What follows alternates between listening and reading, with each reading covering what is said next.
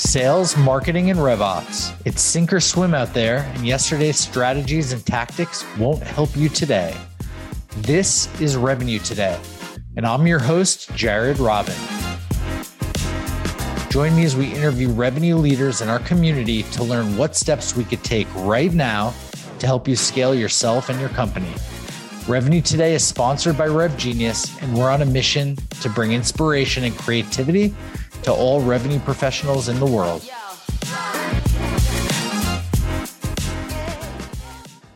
Want to shout out our sponsor, Demandbase. Demandbase is smarter GTM for B2B brands. They help marketing and sales teams spot the juiciest opportunities earlier and progress them faster by injecting account intelligence into every step of the buyer journey and orchestrating every action.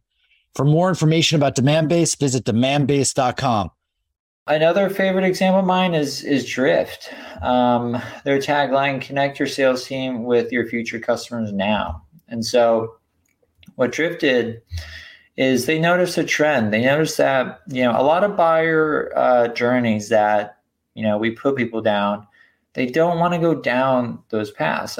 And the shift that they really identified was marketing funnels are converting to customer journeys. And that category they created was conversational marketing. And the theme they kept reinforcing was conversations. And then they started a movement around no forms. So instead of having to fill out a form, get an ebook, then schedule time to learn about the product, you're just able to instantly get the information you need directly through really just a chatbot on a company's website. So that's also, a play that you can use where you're branding an enemy. You're essentially, taking a stance against, Salesforce took a stance against on-premise software. And then Drift took a stance against forms. My previous company, Business Apps, going way back up here, we took a stance against big business. We said, why should only big businesses be able to afford the cost of a mobile application to connect with their customers?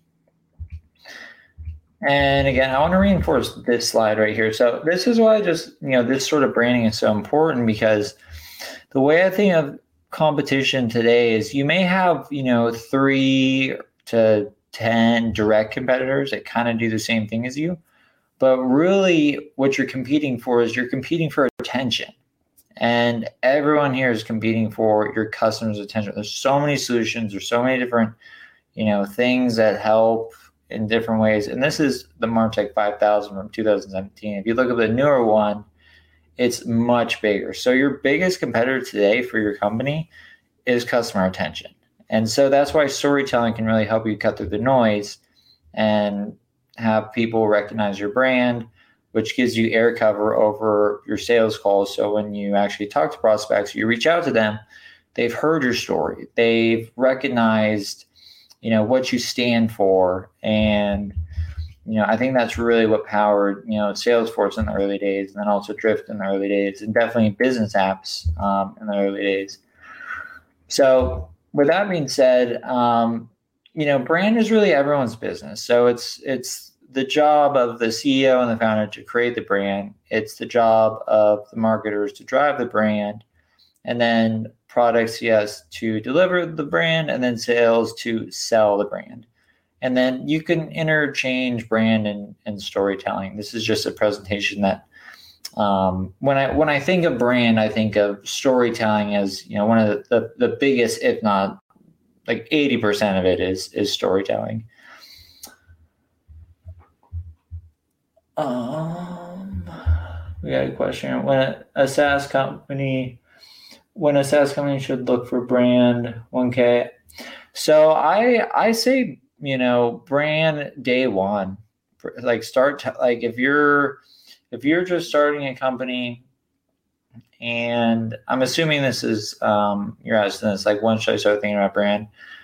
Go on every podcast. Tell your story everywhere you possibly can. It is one of the most cost-effective ways to get the word out about your company, get people, again, rooting for your company, but also understanding why did you start the company, which I'll get into more. Like, how do you put together a story about your company that really resonates with people? Like, where do you get some ideas of a good story that will resonate with your prospects? So where to start? So every company has a story, and so you just need to identify it. And some 3 questions that you can ask is, where did the idea come from? Like, why did you start the business in the first place? How did it begin? How has it developed? Was there any difficulties that you had to overcome? Is it a problem that you personally experienced? What really made this company something that had to exist? And I think that's probably the most powerful aspect, is having a purpose driven story where you felt this company needed to exist so bad that you created it for XYZ reason. And that could be for a number of reasons. Other things to think about when thinking about storytelling is, you can tell a story from the perspective of your users or customers. That was a hard one. So on sales calls, when you're speaking with a prospect, weaving in other customer stories that are very similar.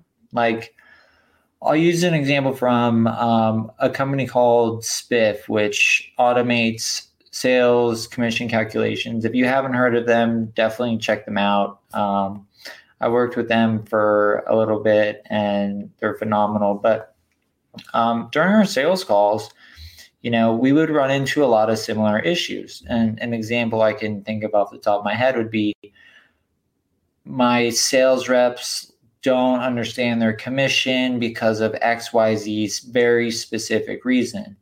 And we'd be able to say, well, we actually have a customer that had that exact same problem. And let me tell you about that problem. And this is how we solved it. And this was the outcome. And there's, different types of stories frameworks that you can use to tell these types of stories. But just even inserting, a real story from another customer similar to the one that you're selling to can be huge, because you're connecting the dots. You're just saying, hey, I understand your problem so well that we've actually solved it for another customer and it worked out great. And then that really can resonate in a lot of different ways. So I highly recommend that every sales team has like a book of stories, like a book of another really great story that we had at Spiff was, and we'd ask prospects this, and this is kind of a funny question to ask, but we'd ask, have you ever, rolled out software to your team and had a standing ovation? And at Spiff, we quite literally had a standing ovation from the sales team when it was rolled out, because they finally understood their sales commissions. Other things to think about. Is there a Goliath in your industry? Is there a big company that you can call out and kind of create this sort of narrative of, again, David versus, everyone loves to root for David in a David versus Goliath story. I've done that at Business Apps. I've done that at Allcoin. I've done that at MicroAcquire. And the one thing I would say about David versus Goliath stories is you really need to believe it. You can't just make it up and just be like, yeah, I don't like my biggest competitor because they are expensive or something like that. No, it has to be, there hasn't been any innovation in this, I'm just going to make one. Does anyone have a company I can make up a story? That could be kind of fun. I don't know. I'll use MicroAcquire as an example. So I started MicroAcquire because I saw an industry where startups were being ripped off by business brokers, charging them up to 15% commission to sell their business, and they had no other options. And I thought that was ridiculous. And so I said, well, what if we just take out the middleman and then we let buyers and sellers communicate directly? And that story really resonated with both buyers and sellers.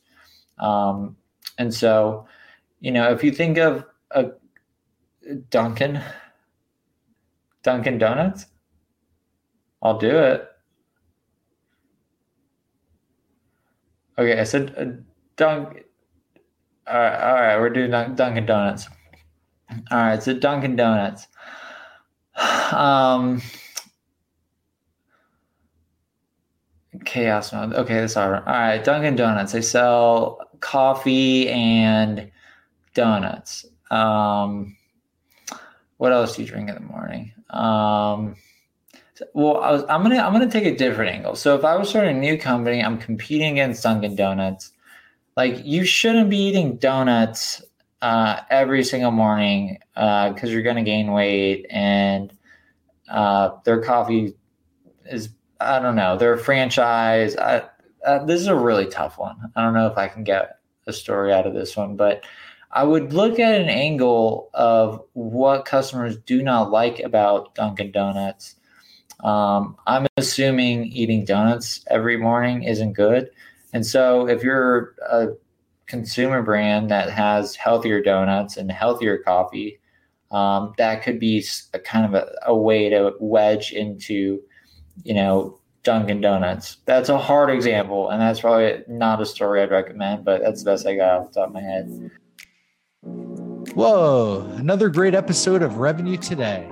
For show notes, links, and mentions, visit revenuetoday.live. For all my friends in the Rev Genius community, thank you. It's been awesome to spend this time with you. Please DM me any feedback and ideas in our Slack channel or on LinkedIn. If you're not in Rev Genius, join us at revgenius.com. It's free and it only takes like 2 seconds, and you'll be joining a group of 27,000 revenue professionals strong. We've got it all. Looking forward to seeing you there. Catch you on the flip side.